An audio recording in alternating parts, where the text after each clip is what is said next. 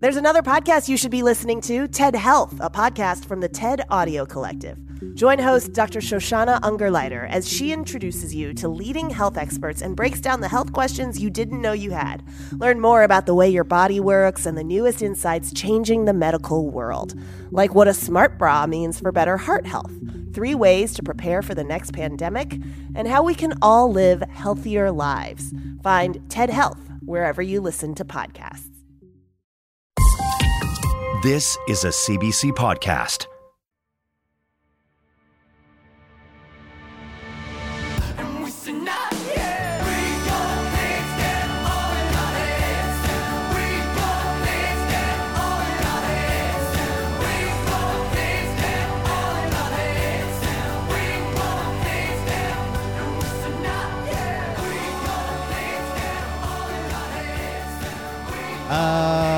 Tickets are on sale, folks. We keep saying it, and we can't wait to come out to the west coast of Canada. Edmonton, September 19th. Tickets are on sale. We're doing that show at 99.10. Vancouver, Biltmore Cabarets. Tickets are on sale there. That's September 21st. We can't wait to come out there. It's going to be a really fun time. And we got some great guests lined up. Should I say it? All right, I'll say it. Jeremy from Death Ed is going to be our guest in Edmonton. Sick. He is a funeral home director and a public speaker who talks all about getting your shit in order and getting ready to die. And he's an embalmer as well, so he knows a thing or two about shoving tubes into corpses and filling them with purple goo. Guys, I have a daughter. I need to fucking get my death shit in order. Well, now. It'll be a good conversation with Jeremy over at Death Ed. And then in Vancouver, fuck, I'm so excited for this. In Vancouver, we are having for the live show for the very first time for a full episode. Although this will be technically the third time this person's been sort of on the show. Sort of, yeah. Caden Tonight, a 17-year-old boy who is living with dwarfism. He's such a little fucking charmer, and his father Jim is going to be with him because technically he's not allowed in the bar, but he's going to have a chaperone. So don't worry, we're not going to break any laws by getting the little guy drunk.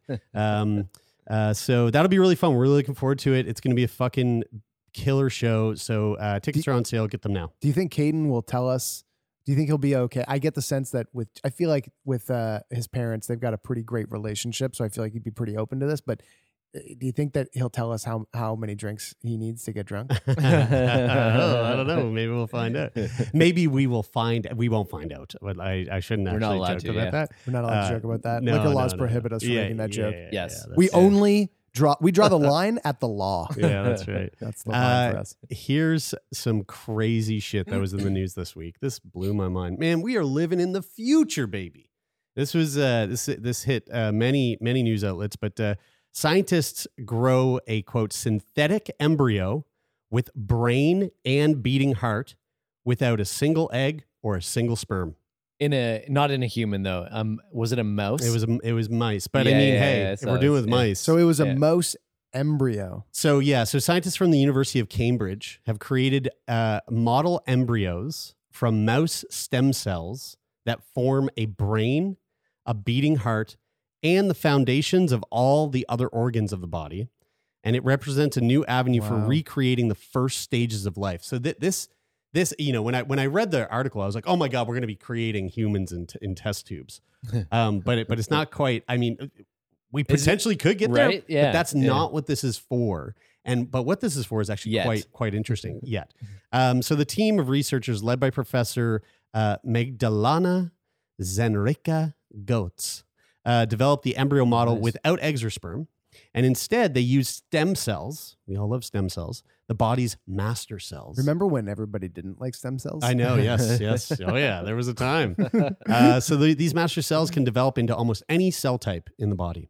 So by guiding the 3 types of stem cells found in early mammalian development to the point where they start interacting, the researchers mimicked natural processes in the lab.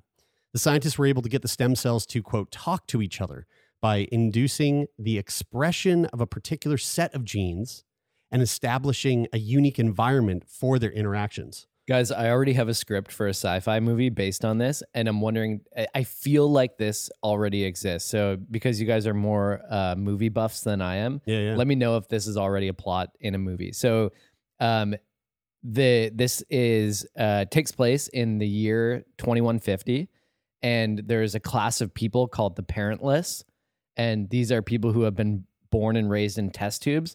But the primary function was that they were born and raised for their organs to be harvested just to be used in transplants because the population's getting sicker and there's not enough healthy organs. So they grow these people and they keep them protected in these like tubes until they're ready to harvest their organs. Dude, it's half Matrix. It's like the This is part of Matrix it, meets After Yang meets Repo Man. Oh, After Yang, dude. So good. Wow. So good. So good. Actually, you should watch After Yang, and then we should talk about that Yes, movie on right. this show because it is so good. A, one of the most beautiful films I've ever seen, and B, it is a movie that made me think about what it means to be sentient more than any other film I've ever seen. It's I saw the truly trailer beautiful. and Really I got good. that from that. Fuck, It looks really really good. So the stem cells. By the way, Brian, love that movie idea. Should we write the script? Fuck yeah, dude. All right, like let's do I'd it. watch that. That movie sounds baller.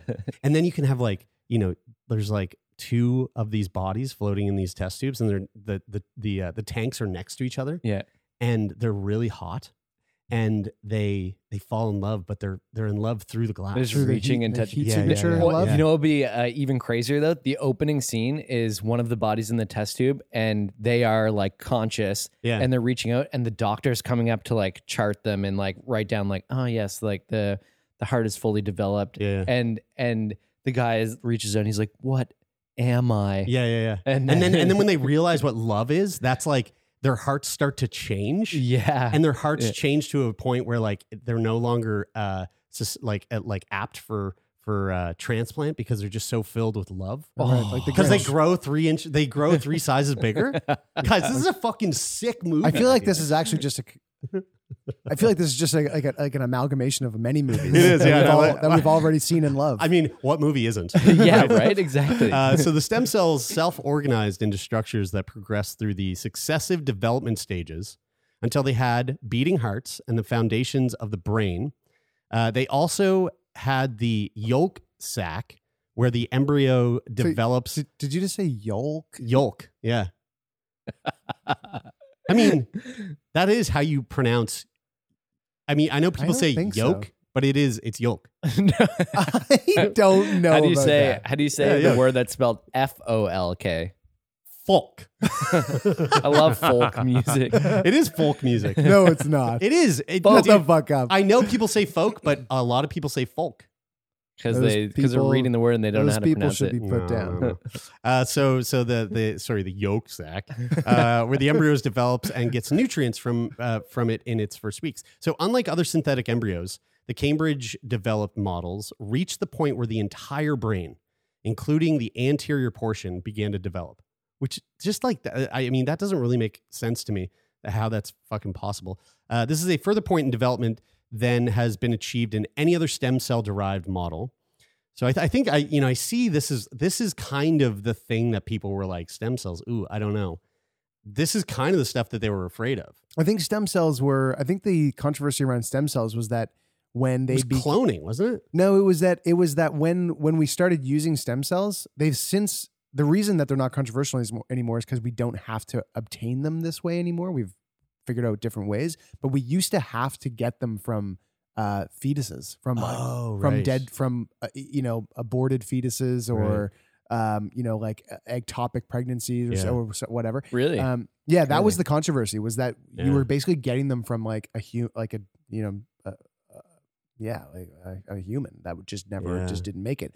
And that was the controversy. And then it wasn't gonna make it. but then we put it to use. You know, yeah, I mean, I don't know.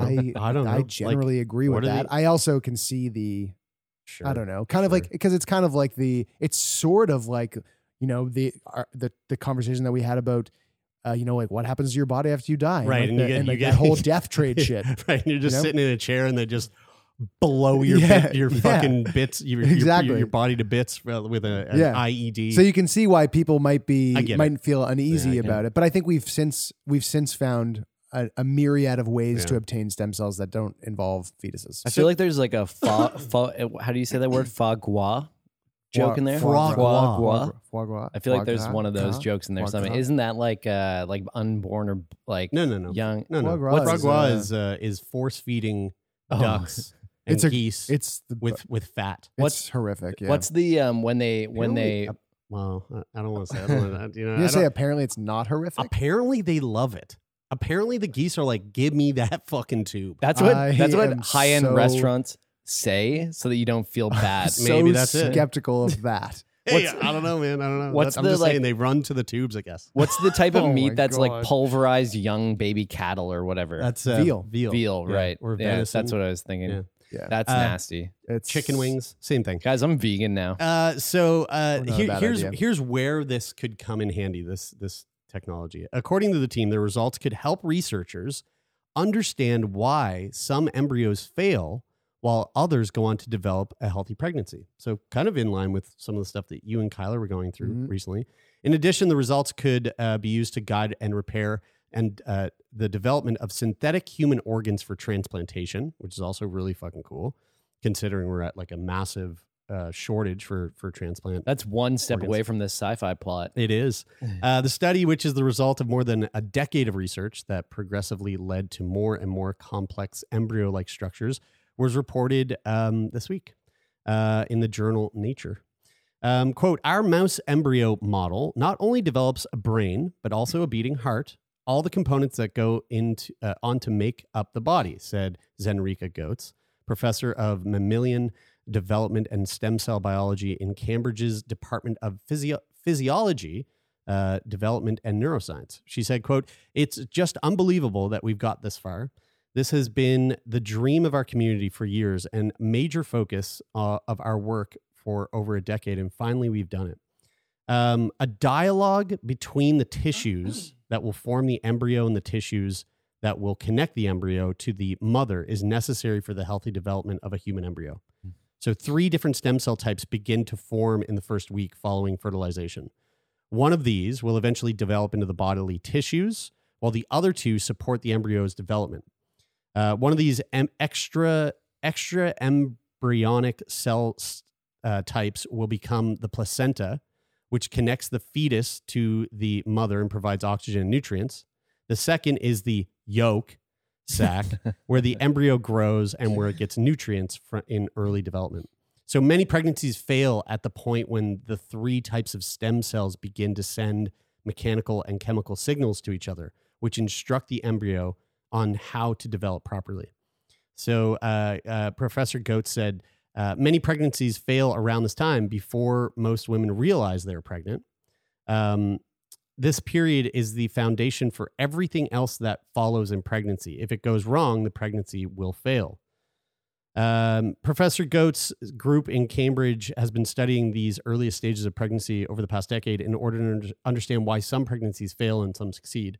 She said, quote, the stem cell embryo model is important because it gives us accessibility to the developing structure at the stage that is normally hidden from us due to the implantation of the tiny embryo into the mother's womb. So like we're sort of getting to see this thing happen in front of us. Crazy. Whereas typically it becomes hidden from science because of the way that the which I bet will, which I would imagine one of the one of the goals of looking at that would be trying to figure out if there are any interventions that can be created in order to make the likelihood of a pregnancy higher in that stage. Mhm. So it's like, Yeah. So like for Kyle and I, for example, and then Elon Musk can chill out on the whole yeah, just fucking totally, pumping out 'cause kids he's- everywhere. He's 'cause got like 15 kids. He's going hard on that. Because if you go, if you were saying, with Kyle and I, we're trying to get pregnant, and like, who knows if she, I'm a little bit fuzzy on like when this process is and like if you would miss your period or whatever, but if it's in this like super early stage and it just like doesn't happen, and like those in like you never even get to the place where you would even start to consider or think maybe that you're pregnant, that you would go, okay, well, we're trying to get pregnant and we know that maybe we've been having trouble, so an intervention would be like, oh, well, we know from this research that if you take XYZ, whether it's like a simple supplement or whether it's like a medication that gets created because of that, and they know that the embryo needs this like extra thing to make it more viable, that like you could then take that prophylactically to increase your chances, which would reduce the necessity of doing like IVF or ICSI or something like that, which is like a huge financial burden and inaccessible for a lot of people because of the financial burden. It makes me think of I was listening to Mark Zuckerberg talk about the philanthropic work that he's doing with his wife. So his wife's a doctor and she's a biologist, and a lot of the things that they want to study in the body, like this is this sort of perfect example of that. They happen within the body or in cells or in tissue, and it's impossible to observe in a lot of these situations. But using, it was like he was talking about the brain, like brain synapse firing that you like can't see that. And so they were talking about ways to use machine learning models and like technology to be able to model these things. So it sounds like creating like the most model and doing this. I'm sure that there's a lot of ways to analyze the data and sort of then predict different paths or like these new drugs or things that will be able to help either expedite something or fix something or do whatever. It's really interesting that we're at this like phase in like the evolution of our species where we're able to now use other technologies to understand things in ways that we'll never be able to understand, but will give us these sort of answers and things that we can do to achieve the desired outcome in spite of the fact that we still don't know how it works, which is crazy. Yeah. I was like, this is a little off topic, but I was watching this video the other day. It was a Vox thing on this laser that's in. I saw that. Yeah, it was like the super laser that basically sort of gives us a insight into the cores of planets. Yeah. Very cool video. And that one of the researchers there was creating computer models. Yes. And it was like she was trying to use the model to create a process that happens in certain matter at certain temperatures and pressures. Yeah. So it was like oxygen like molecules, hydrogen molecules, Nitrogen, like molecules of iron, and like when they're under such incredible pressure, like in the center of the Earth or the center of Jupiter, these atoms, the atoms of these elements that they were looking at, they do really weird things, right? Like it was like I think iron like turns into this volcanic kind of turns liquid, into just like a flowing liquid, which they think is what actually and that flowing liquid has like a circular sort of like the jets in a jacuzzi, and that's what causes the huge red spot magnetic poles on planets, and that water turns into like a diamond shaped block of ice, hot black ice. Yeah, it's pretty crazy. But what she was doing with the computer models was that she was trying to recreate what happens in like it was something like 100 millionth, like 300 millionths of a second of like a process that happens with these molecules and how they shift form in under these pressures and temperatures. And it was like a warehouse sized server farm supercomputer that takes like an hour to generate this like fraction of a fraction of a fraction of a fraction of a fraction of a second of a process. It was one of the largest supercomputers on the planet that is doing this model, and it really interesting. And it takes days and days and days for it to just create like one short little like recreation. Man, data science is so interesting now. It's mind melting. Computers can tell you things that you can't understand on your own. And like who to vote for. Yeah, right. Yeah. Well, that's in the voting machines themselves. Right. It just chooses for you. Yeah. Let's talk about drugs. Love talking about drugs. Psychedelic drug helped people with alcohol use disorder reduce drinking. Which drug do you think it was? MDMA. Nope. Psilocybin. Yeah, for sure. Yeah. The fucking psilocybin. The drug that seems to the medicine that seems to have many different uses. It's becoming quite apparent, And it's But so infrequent. it's crazy. I think that these people did like 3 or 4 experiences or something like that. Yeah, so 2 doses of psilocybin pills, along with psychotherapy, helped people with alcohol use disorder reduce drinking for at least 8 months after their first treatments. Results from the largest clinical trial of its kind have shown. Quote, there's really something going on here that has a lot of clinical potential if we can figure out how to harness it, said Dr. Michael Bogenschutz, the director of the NYU Langone Center for Psychedelic Medicine and NYU Langone Health, who led what may be the first randomized control trial of psilocybin for alcohol use disorder. During the 8-month trial, 93 men and women ages 25 to 65 were chosen to receive either 2 pills of psilocybin doses or antihistamine pills, which the researchers used as a placebo. They all also participated in 12 psychotherapy sessions. All of the volunteers were averaging 7 alcoholic drinks at a time before the trial. More than 80% of those who were given the psychedelic treatment had drastically reduced their drinking 8 months after the study started, compared to just over 50% in the antihistamine control group, according to the results published in JAMA Psychiatry. So what was it again? 80 something versus 50? 80% over 50% in the control group. So with that control group, obviously if they're giving them antihistamines, then the dose that they're giving them of psilocybin obviously isn't enough to like have them experience some sort of like psychedelic trip or... I think I can't remember, but I remember an excerpt from that article where one of the guys that they profiled was like, as soon as I took it, I knew I wasn't in the antihistamine trial. So I think they're giving them a pretty... And there were some people that actually left because they were like, that was too intense. Okay, so they are having an experience.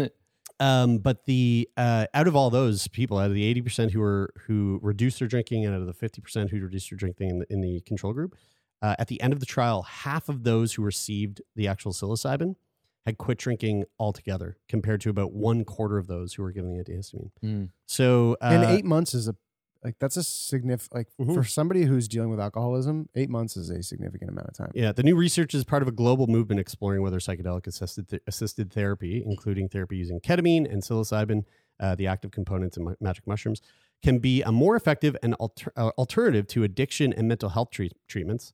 Bogenschutz and his team specifically set out to test whether or not psilocybin, in addition to sessions of therapy, could cut cravings and help people with alcohol use disorders stay sober. Earlier research from institutions around the world had indicated that psilocybin has the potential to treat a variety of addiction disorders, including alcohol use disorder, opioid use disorder, and addiction to even smoking. Quote, it's really in line with accumulating evidence that psilocybin and other psychedelics that work in a very similar way in the brain can be effective in treating different types of addiction, said Matthew Johnson, a professor of psychiatry and behavioral science at Johns Hopkins University, who was not involved in the trial. Do you guys think that, I imagine that this is hard. So we went to Steve-O last night. Steve-O was live here in Halifax. Yeah, Steve-O from Jackass is touring his bucket list tour. He came to Halifax last night. Funny. It was fucking hilarious. Big shout out to Jill, our patron, who joined us last night. That was awesome having Jill there. Yeah.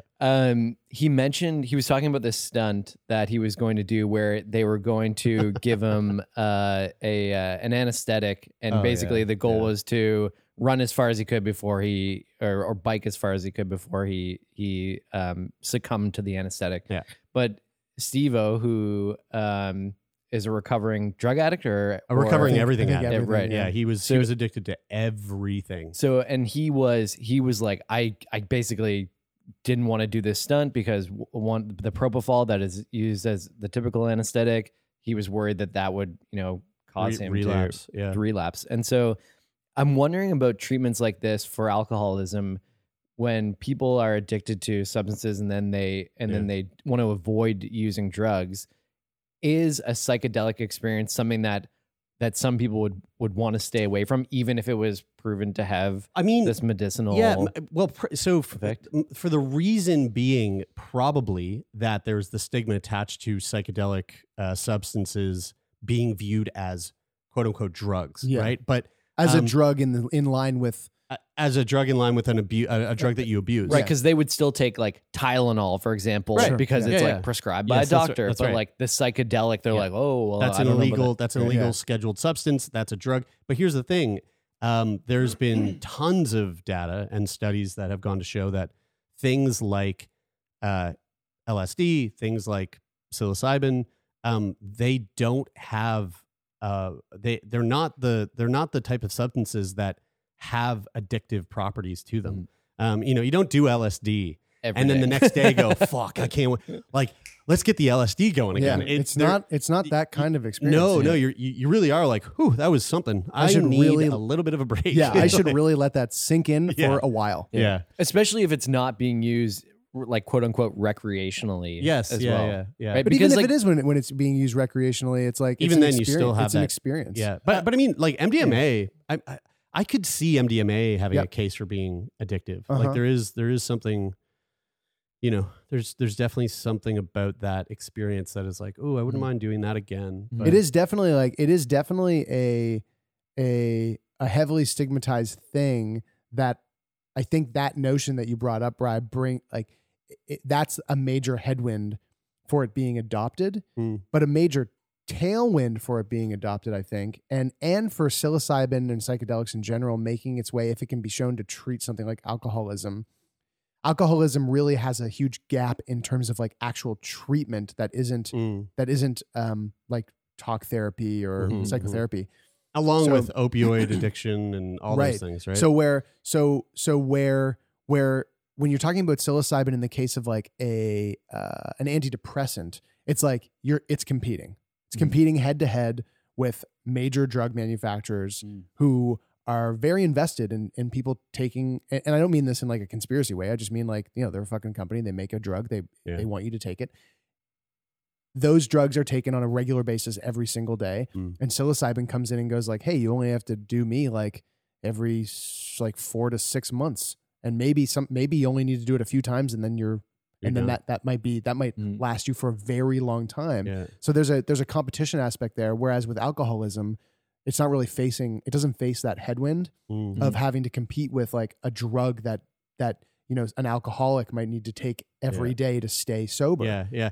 And the other thing too, like with Ibogaine, for example, Ibogaine, there's people that are utilizing Ibogaine as a way to heal folks who are like addicted to heroin, and the studies that are coming out about it is that like Ibogaine is the type of thing where you do it once, you have one experience of Ibogaine, you come out of it on the other end, and the chances are that you go, okay, I don't want any more heroin. I'm done. I'm done with that. And so you just do it once and then you don't do it again. It's not like you're going to go, I should do that Ibogaine again. I mean, speaking to the stigma that you brought up, Bri, remember when we talked to, I'm totally blanking on his name now. Andrew. Dude, there's like Super early. We almost have, we're about to publish our 600th Vancouver, episode.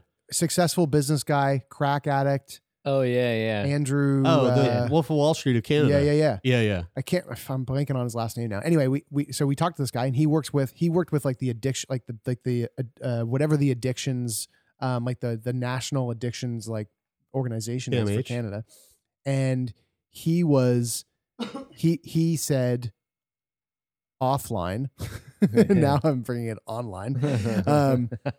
That he was like, well, I can't have this stance publicly because it's not in line with the organization, but ayahuasca is basically how I came to sobriety. Yep. Yeah. And the stigma there is like, he's not allowed to say that, even though in his experience and in many people's experience, it is the path to sustained recovery for a lot of people. Why do you guys think that psychedelics seem to like open people's eyes to this like more quote unquote better ideal version of themselves? Like why does it seem to, and is it anecdotal where you just seem to hear about the good experience? Like, are there also these bad experiences too? Or is it like, I think what like some of the research that's going into this is like the literal like repaving of neural pathways. So like, we have these we fall into these habits, we fall into these like modes of thinking, we fall into these like world viewpoints where we see the world with a certain lens, and then these psychedelics go in there and they're literally just retraining and like like they're altering the neural pathways that have been like stuck in these grooves, and then all of a sudden you're out of it and you're like, whoa, fuck, I see the world differently now. I feel about other things differently than I had before I went into this experience. And so like, I think those are the things that my assumption, it's, I don't know. I'm not a fucking scientist, but that's my assumption. I think that we, especially if you, using alcoholism as the example, since it's the subject that we're on, when you are in your normal state, which is like either sober or for an alcoholic drunk or whatever that functioning zone is that a lot of alcoholics are in, it's very easy to lie to yourself. Oh yeah. Super easy to lie to yourself. Subconsciously too. I think a lot of people, I think we are very good at lying to ourselves subconsciously, where we know that we have a fault and we never even face it because subconsciously we just lie to ourselves about it so easily on a daily basis. When you have a psychedelic experience, it's impossible to tell that lie. Yeah. You cannot tell that lie to yourself anymore because you're so reflective that you face it and you are sort of forced into this contemplation of the thing that you now realize you've been lying to yourself about. Yeah. So I think you have a kind of like a self-reckoning, and then it becomes, for at least an extended period of time after that experience, now when that lie comes up that would have been subconscious before, it comes to the surface and you realize that you're lying, and then it becomes really challenging to tell that Like lie therapy. to yourself. That's it's something that came up in this. I was telling you guys I had this intake session with this occupational therapist, and she was asking me about things that I do in my life that help me feel better. And one thing that came up was Jerking off. I was like, Skyjacking. Skyjacking. I was like, I don't know if this is like, is this weird to say in the setting? But taking mushrooms actually is one of those things that I know, like once a year or twice a year, if I take a good dose of mushrooms and I'm in the right setting, the day after things are just a little bit more clear for me. And anecdotally, my experience when I'm feeling that is that all of the things that like cause me stress, like the superficial things in my life, like whether it's like work related or relationship related, I feel like one of the feelings I get when I'm on mushrooms is this sort of like smallness to my life and the importance of it on the global scale of things. Yeah. But it reminds me of the importance of also the people that I'm with in that moment. So there's like this sense of presence, but this sense of like insignificance and this sense of like the only thing that is important in my life right now are my relationships, like friendships and family. And so all of those things that cause that peripheral stress, it's just like, well, that doesn't really fucking matter. And like, you can tell yourself that on a day when, a day like any other day when you're just dealing with all that stress, it's easy for you to try to tell yourself that those things don't really matter, but it's hard for you to really feel it. Yeah. When you're on psychedelics, it can be a lot easier to feel. It's like, goes back to that point about the you can't lie to yourself. You just can't, the thought comes up and you just go, I can't ignore that. Yeah, it's funny. It's like listening to a TED Talk. You listen to a TED Talk and you're reminded of all those things you just said, and you go, "Oh yeah, right. I should incorporate those things into my life, like meaningful communication and more compassion and building relationships to be happy in the end." And that's a reminder, and those are great. But like the mushrooms, it's like that reminder. So it's like you're watching the TED Talk, but also you flooded with the feelings, and you're like, oh yeah. It's like if you could download TED Talks into your fucking nervous system. Like it's TED Talks for your nervous system. Psychedelics are TED Talks for your nervous system. Plus the TED Talks. The problem with TED Talks. That's good. The problem with TED Talks is then you're watching them on YouTube, and then there's and then you get auto played Steve-O getting kicked in the nuts. 5 seconds after it ends, and you go, oh, that's funny. You go, that's a good point, and then you go, man, what's on Pornhub? What if that was like? What if that was the psychedelic therapeutic experience was just to watch TED Talks on mushrooms. Yeah, I mean, hey, That was it. that could be that. If that you could work. hold your I think attention, you're onto then- something there. So one of the people that took the study, Kotas, now 32, had a long history of drinking. He had his first alcoholic drink at age 12. That's quite young, and attended his first AA meeting by 16. Wow. Throughout college, he would start drinking liquor in the morning, planning 2-day hangovers into his schedule. By 21, he had entered his first stint into rehab. He tried everything to get sober, but nothing stuck, he said. And when he began the psilocybin trial at age 25, he was consuming almost 23 drinks in a single bender. Less than an hour into the first session, Kotas knew he was in the psilocybin group. He remembers a vivid scene of a glass bottle of alcohol in the desert. The bottle disintegrated, which he interpreted as a symbol of quitting drinking. He didn't have cravings after that, but the second and third sessions sealed the deal, he said. During the second session, he saw himself being cut with a sword, which he interpreted as killing his addiction. In the third, he envisioned scaling a mountain, a symbol of overcoming his unhealthy relationships with alcohol. He compares his experience with psilocybin-assisted therapy to talking to an antibiotic for he compared his experience with psilocybin-assisted therapy to taking an antibiotic for strep throat. He said, quote, "You take the pills to wipe it out and it's gone," said Kotas, who has stayed sober since the trial and founded a nonprofit organization for psychedelic mental health research. Whoa, crazy. We should have him on the show. Pretty fucking cool. Yeah, absolutely. That's really cool. That must have been a decent dose though, to have those like, Oh yeah. those like pretty vivid hallucinations. I haven't had that experience in a long time. Yeah. So how psilocybin may rewire the brain is a part of this this article. After the first 2 sessions, the 93 participants were offered sessions of psilocybin, either third doses or the first ones for the control group and additional therapy. Participants who received psilocybin 2 times within the 12 weeks reported meaningful experiences or visions that changed their relationships with addiction. Quote, "Everyone experiences it different," Bogenschutz said. People's brains appear to be able to kind of tailor the effects of the experience depending on what they come to the situation with and what they need out of the experience. Set and setting. Researchers say they still don't understand to what extent such experiences work to reverse addiction, but it appears to play a very big role. The science shows that in virtually all psilocybin-assisted psychotherapy trials for substance use disorders, greater mystical experiences was associated with greater therapeutic change, said Dr. Chris Stouffer, an assistant professor of psychiatry at Oregon Health and Science University, who is leading clinical work on psilocybin through the VA Portland Health Care System and isn't associated with the new study. He said, quote, "Ultimately, we don't really know yet how this treatment works. So it's still up in the air, but there's some assumptions." Let's move. Oh yeah, go for it. You got to pee? Super bad. Oh wow, again. All right, we'll take a little. This is a good time for an ad break. If you're going, I'll go too.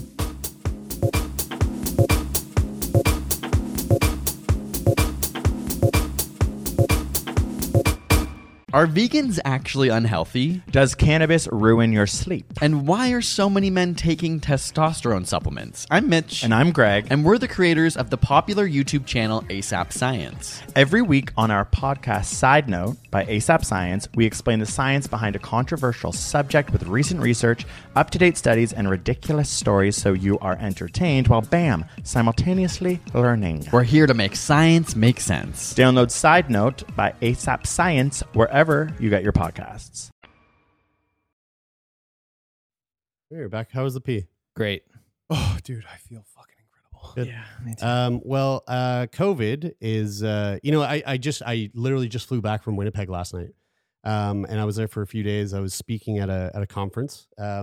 Big shout out to Frontier School Division, largest school division in Canada. Crazy. Met a bunch of really cool I don't people even there. know really what that means. It basically, it doesn't really matter. It's basically a school board, but they are the umbrella of like almost every school in Manitoba. They're like the Amazon of school boards. Basically, yeah, it's fucking wild. But it was really nice to be on the road again, speaking. On the road again. It's been a couple of years. Things, a lot of events stopped, a lot of events changed. But we're getting back into kind of the swing of things. Like me and my partner, we're going to go to a music festival this year down in California in about a month. That's so irresponsible of you. I know, and I can't fucking wait. So lots of things are back in full swing, and We all have some trips coming up. we do, We yeah. do. I mean, we're going back on the road. Sick Boys hitting the road again. We got some college shows coming up. Algonquin, what's up? We're coming to you. It'll be really fun. Well, here's another event that's happening that we're all very excited about. The World Gravy Wrestling Championships returned. Oh after my a God, dude, I've 2-year been break. waiting for that specific event. Yeah, a host of wrestlers took part in the 12th annual World Gravy Wrestling Championships at the Rosen Bowl Pub in Rosendale, Lancaster on Monday. The event sees competitors grapple in a pool of gravy in 2-minute bouts. Pub restaurant manager Carol Lowe said it was amazing to be back. The charity event, which raises funds for East Lancashire Hospice, was Lancashire. Lancashire Hospice was canceled in 2020 and 2021 due to COVID. Yeah. Miss Lowe said people from far and wide want to watch and take part in its return, and the atmosphere had been absolutely bouncing, she said. Wait. So this is Well, here, I get some photos for you. the great. reason why we're talking. Oh my God. So I was like, what makes this Sick Boy relevant? But it was to raise money for the hospice. What made it, I didn't even know that was what this was for, but what made it relevant was really that, wanted to talk about I just wanted to talk about it. Katie, our friend out in Vancouver, sent me this. Events are back. That's why how this relates. Okay, So yeah. these, if you're not watching on YouTube, there's two fully grown gentlemen, one wearing a dress and the other one shirtless, and they are wrestling in gravy. Here's another one of a couple ladies going at it, just covered in gravy, kind of gross. This one looks, I mean, this is a crazy photo. That's wonderful. We've got two very burly men, and one looks like he's about to have his neck broken. Yeah, he's about And to be. these are the champions. The champions. You've got the woman on the left. He's dressed up as Ali Dude, G. that guy looks just like Ali G. He's doesn't dressed he? up. I think he's He in must costume he must as be, Ali yeah. G. Either that, or he is like exactly what Ali G was going for. That is a sizable trophy. I know. Yeah, I know. I mean, the trophy's like half the size of her. Yeah, how many gallons is petite. of gravy do you think they can fit in the trophy? Dude, that's a lot of poutine. many That's a lot of how many willies. poutines? That's a So is year's this just worth like of willies. is this just Katie staying plugged into like home news? Oh, she loves it. Yeah, she's always sending me BBC articles. Katie's from London. London. So basically, people come in fancy dress, men and ladies, and they wrestle in gravy and get eliminated as the day goes on, Miss Lowe said. It's very messy. And the men's event was won by Lloyd Clarkson, who it looks just like Ali G here, and with Imogen Young taking the women's title. So congratulations to Lloyd and Imogen. How do you win? You just you have to submit the person I don't know. in It's the like, pool of I don't know. gravy. How do you win Greco-Roman wrestling? I don't know. Yeah. You fucking Points. slam them, points. Yeah. Putting somebody on their back. Yeah. I didn't anticipate that this would make me want to eat poutine so badly. It does kind of Oh, make, yeah, man. right? Yeah. This is a little bit more in line with our shit. U.S. life expectancy has dropped in 2021 for the second consecutive year. I mean, that's you introduce a new Yeah. thing that kills a bunch of people, and then Yeah, it's quite interesting fact in here about the last time we saw this happen. So, U.S. life expectancy dropped for the second consecutive year in 2021, falling by nearly a year from 2020, according to a government report released on Wednesday. In the first 2 years of the COVID-19 pandemic, the estimated U.S. lifespan had shortened by nearly 3 years. The last comparable decrease happened in the early 1940s during the height of the Second World War. I think what's really important to note about that for the average person is that means nothing to their individual lifespan, and how long an individual is expected to live, because it's just skewed by new data. So when people are like, oh, in X, let's call it the year 1400, the average life expectancy was like 37 or something like that. It's And like, it wasn't because you were dying at 37. it's because so many babies died. Yes. Yeah. And so that so many people dying at age 0 skew the statistic way lower. Yeah. Whereas people were living into their 60s and 70s regularly, but obviously we've come a long way. So I just want to put that in there because because no. Like no, don't say that. Like let's here, just we'll cut this out. String them Let's along. let me have a conversation with you, okay? Okay. When I bring this shit up, Mhm. right? We're trying to fearmonger. So Okay. like I don't want you telling these fucking people who don't get statistics Okay. that they don't have to worry that they're going to die 3 years earlier. Yeah. We need them to be fucking afraid because Right. being afraid sells. because fear sells. Fear sells. We right? literally talked about this in our last meeting that That's we right. need to be Yeah. doing And we this more keep often. telling you, Taylor, to stop telling these fucking muggles that listen, probably people like have cats, that they're going to Yeah. die earlier. Yeah, you're right. right. We got to Okay. scare them. We got to scare Okay, them. so tell me when we're coming in, and then I'll kind of backtrack. All right, yeah, sure. So, all right, let's go back into it. We'll cut in here. Well, I'll remember to cut for Yeah, sure. so people are dying like 3 years, nearly 3 years short in life expectancy. Well, That's how scary is that? I mean, super scary. You're going to Yeah. want to, I mean, that means that you are going to want to get your shit in order. That's right. And you're going to want to go out there, live life, and spend your money on our Patreon. That's right. Yeah. Yes, that's right. And it is a big reason why you want to buy tickets to our live show in Edmonton so you can be prepared when we talk to Jeremy at Death Ed 100%. about how to put your ducks in a row because you are going to die 3 years earlier. way sooner. With 3 years, way sooner. Yeah. And And it's then- probably doing nothing but coming down. Oh, that's oh my And God, honestly, yeah. if you have like parents or grandparents that are like 71, 72, and if they seem incredibly healthy right now, Doesn't they're matter. not. No. Like they're almost certainly going to die Yeah.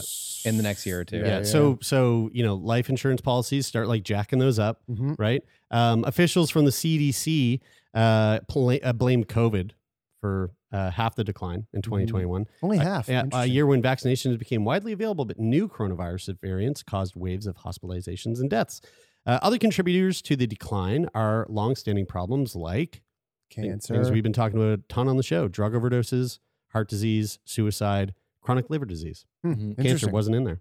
Oh, interesting. It's a dismal situation. It was bad before, and it's gotten worse, said Samuel Preston, a University of... Okay, just we'll cut it here.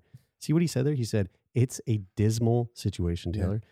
It was bad before. It's gotten even worse. So We he's wanna- like, he's really fucking ramped. Like, So we really want to take those words and really play yeah, on. Those just think about, adjectives? think about the the- words that yeah. we use and just Yeah. just ramp it Yeah. up. All right, here, we'll come back in. Horrifying, scary. okay. Life expectancy is an estimate of the average number of years a baby born in a given year might expect to live, given death rates at that time.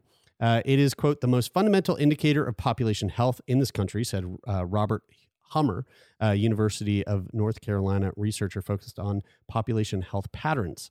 U.S. life expectancy rose for decades, but progress stalled before the pandemic. It was 78 years, 10 months in 2019. For men or for everybody? I guess for everybody. So I feel like for women, it was like 83 or 84 or something. Maybe in Canada. We kill it with the life expectancy. Did they get Mr. Hummer's quote? I'm not sure if it's in this article, but I heard him on the news saying that we should be afraid, like be super afraid. Yeah. I sorry, I just skipped a paragraph there. You're right. That is exactly what he said. Okay. Right. Perfect. Yeah. In 2020, it dropped to 77 years, and last year it fell to about 76 years in 1 month. The last time it was this low was 1996, back when we had that horrific event in 96, the 96 death blow to population right. life Which expectancy, we're all familiar with. familiar I with. believe he and- also said that we were poised to have the darkest decade in the last 100 years. Yeah, well, Yeah. yeah. In all seriousness, It's kind of- it's kind of true. Declines during the pandemic were worse for some racial groups, and some gaps widened.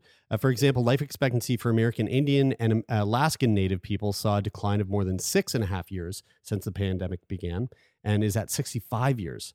In the same span, life expectancy for Asian Americans dropped by about 2 years and stands at 83.5.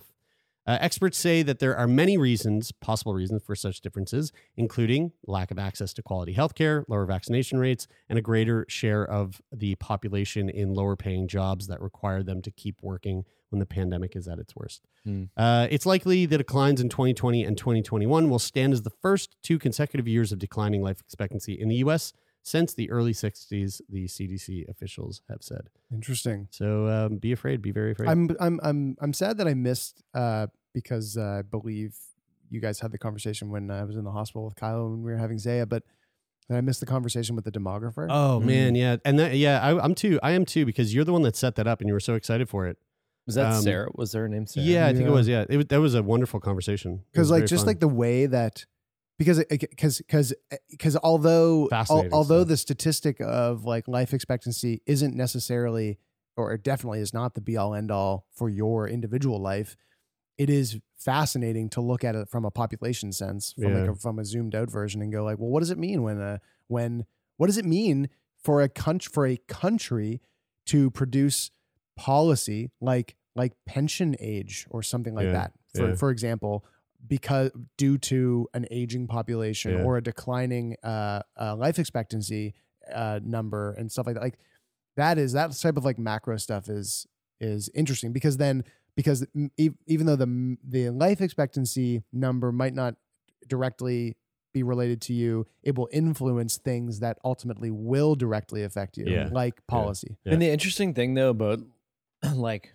looking at things from the macro perspective is it oftentimes will lead to this like sort of one size fits all approach to to solving problems.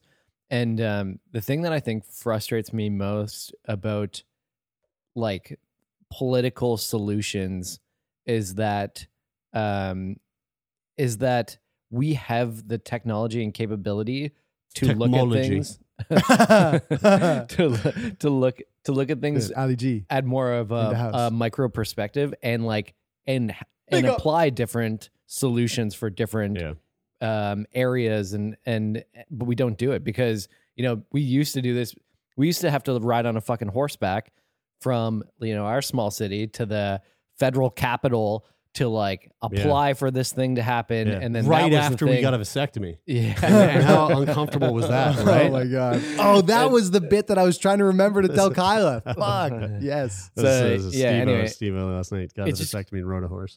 That's what I find is really frustrating. Yeah, because this data really doesn't mean that much. I mean, like it's not going to affect you today now. The one thing you can look at the data and go. You just go, oh, something fucking happened that year. Yeah, but it's both. It's like it's both. It's that an individual's experience is not going to explain a group's experience, and a group's experience is not going to explain an individual's experience. Totally. And you have to know what both of them are because they're both influencing each other, and understanding like what balance to strike with that information is how you need to use data. Mm-hmm. Let's move on to what the hell. Doctors shocked after man's head swells to double its size. Holy fuck. Dude, oh man, that was my dream that I told you guys about. Oh yeah. Okay, so I had this dream. I'll just summarize it really quickly. So I'm people love hearing other people's dreams. Go for it. This is what happened. It's going to be very quick. Okay, so Hospital. Did you guys ever play Sim Hospital? I did not. I was not a big Sims guy. Love it. So I had a dream that we were recording. I think I saw a post from Justin Baldoni and his wife, like right before I went to bed. Yeah. We were recording with Justin Baldoni's wife. We were having this conversation in the dream on the top of a mountain, as like you would if you were peak of a recording mountain with Emily, right? And we were in a cabin, and you guys, we sat down to record, and you guys both went, okay, we're gonna go, and I went, oh, okay, and then you were gone for 3 hours, and I was trying to like make small talk with Emily and like hang out and everything, and divert from the fact that you guys have been gone forever. Yeah. So I go back inside, I get you guys, and you guys are just hanging out. And I'm like, what the fuck? We got to go record. So we go back out, we record. Then we're like, was that weird? And I was like, yeah, I think it was weird because you guys were gone for 3 hours, and she was fucking pissed. Then I go to brush my teeth. And then I start feeling my mouth swell up. And I turn to you and I go, is my mouth swollen? And I look back at the mirror, and my whole face is gigantic. And you looked like this guy. Whoa. Dude, yeah, I felt like my whole head was like that. And I looked at you and I went, oh my God, I know. I could hear my skin cracking. Ew. Because it was swelling. Ew. And then I went, having a reaction. Oh God. And then you ran to get me an EpiPen. That's like one of those weird teeth dreams where like all your teeth fall out. And you're like, why is this happening? Doctors shocked that a man's head swells double its size. Here's a photo of the man's head, and that is swollen, and it looks probably double its size. Doctors, when a 33-year-old man returned from the beach with a swollen head, they were shocked to see his head. Canner Eric spent a few days enjoying the sun in the city of Zonguldak, Turkey. That is until 23rd of August when he looked in the mirror and saw his features were distorted. Kanner quickly went to the Zonguldak Bülent Ecevit University, or BU. Do you speak Turkish? I do. It is. There's a lot of Turkish listeners tuning in right now. Dude, So Turkey loves me. Turkey's social media, like main social media, that's where we get a lot of our social media presence is from Turkey's social media. Yeah. I mean, it's no joke. So he was examined by multiple professionals at the ZBEU. And after investigation, doctors found that Kanner's swollen face was caused by heat edema, which is typically only seen in the hands and feet. Here's another photo of him. Oh my God. Wow. You know what he looks like? He looks like a Joanna exactly Jacek after she got punched in the fucking face by Wei Li Zhang 1,000 times. After investigation, it was heat edema. For anyone not familiar with the ailment, heat edema is caused by a buildup of fluids that move into the hands and legs. Speaking of the baffling case that occurred on Kanner's head, Dr. Hokage said, "We have never encountered such a case before." So the buildup, the fluid builds up into usually the hands and the feet, and then gravity causes blood vessels to expand, which results in the swelling. He said, quote, "We will publish this situation in rare heat-induced skin edema on the scalp at an international congress. After excluding the causes of localized edema on the body, we decided that the swelling on the forehead of the patient was heat edema. We started treatment for this." The healthcare professional went on to add that the incident occurred during a particularly humid period in Turkey. Quote, "This happened when our patient was lying by the sea while he was wearing a hat that would prevent circulation," which, oftentimes you go to the beach, you want to wear a hat, keep that shade in your face, right? "That's why it's an interesting case," said Dr. Hokage. Kanner's case is now being studied by doctors as the man is said to be recovering at home. Heat edema can often occur in hot countries, and frequent exercise / massage of the affected area can help reduce symptoms. So how do you exercise your forehead? You just do this. It's got to be just blood flow, like moving your ears. Like according to the Mayo Clinic, mild edema usually goes away on its own, particularly if you help things along by raising the affected limb higher than your heart. Hard to do that with your head. Raise your head higher than your heart. What? Just stand. So you're saying it's easier. It's easy to do that. Yeah. I mean, no. You're doing it. Well, no. What I mean is times. that, how do you do that if you're already doing that? Like if they're going, "Oh, you got heat edema," well, raise the part of your body over your heart. You're going, it's already fucking up, and my head's exploding. I can go no further up. I can't pull over any further. I imagine that he was I think the thing that was omitted from this article is that he just walks around on his hands all the time. He's just a hand walker. And he was doing headstands at the beach. And I'm surprised I never got heat edema biking in Bali. Yeah. Fucking 1,000 degrees in the middle of the day. So anyway, folks, don't wear a hat when you go out into the hot sun because you'll get heat edema in your head, and also your life expectancy is a lot shorter than it was, and there's a good chance that we're going to be stealing your stem cells to create humans that live in jars, parentless humans that live in jars and fall in love with each other, and their hearts grow 5 times the size. Harvest organs. There was another article that I wanted to cover today, but we've run out of time because I got to go. But I can't wait to cover it next week, and it has to do with a really crazy lawsuit that has to do with an inmate and her pregnancy, and it is fucking crazy. Yeah. Folks, thanks for tuning in. We love each and every one of you, even if you're a cat lover and a cat owner. And even if you're going to die sooner than you were, 2 years ago, we still love you. We still love you. But you should be afraid. Very afraid. And so afraid that it forces you right now to get on your laptop or your phone, not while you're driving, pull over, and because we need you alive to buy the tickets to come to our live show in Edmonton, Vancouver. Because it's a live show, not a dead show. That's right. We need Yeah, that was great. So ticket links are in the episode description below, or you can check out the link in our Instagram bio. Can't wait to see you, Edmonton. Can't wait to see you, Vancouver. We're also going to be coming to Calgary. Stay tuned for the details for that show. If you want to support the podcast, you can join us over on Discord. Lots of fun stuff happening over there. You can help produce the podcast by giving us suggestions for articles to cover in the Feel Good Friday episodes. And why don't you leave a rating and a review on Apple Podcasts while you're at it? Lots of homework this week, so make sure you listen. There's going to be a test again next week where we'll remind you of this shit. And that's all I got to say. And if you have anything that you want to send our way, any questions about our podcast, about our personal ethics and morals, then you can send that to letters@sickboypodcast.com. And if you want to be a guest on the show, go to sickboypodcast.com/contact and fill out the form. Also, let us know, do you say folk or folk? I mean, you definitely say folk because no one says folk.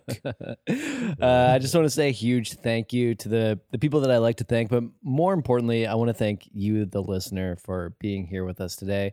If you made it this far, we can't do this without you. Otherwise, we'd just be doing this. We just do this. We just do this. We at each other. We just wouldn't use mics. Yeah. We just do it We just and talk. hang it. Yeah.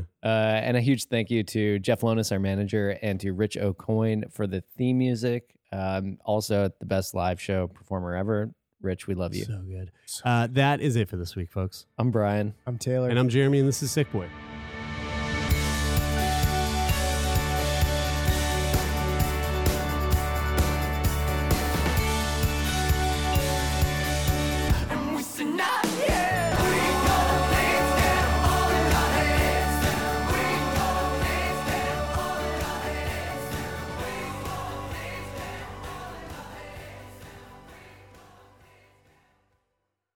For more CBC podcasts, go to cbc.ca/podcasts.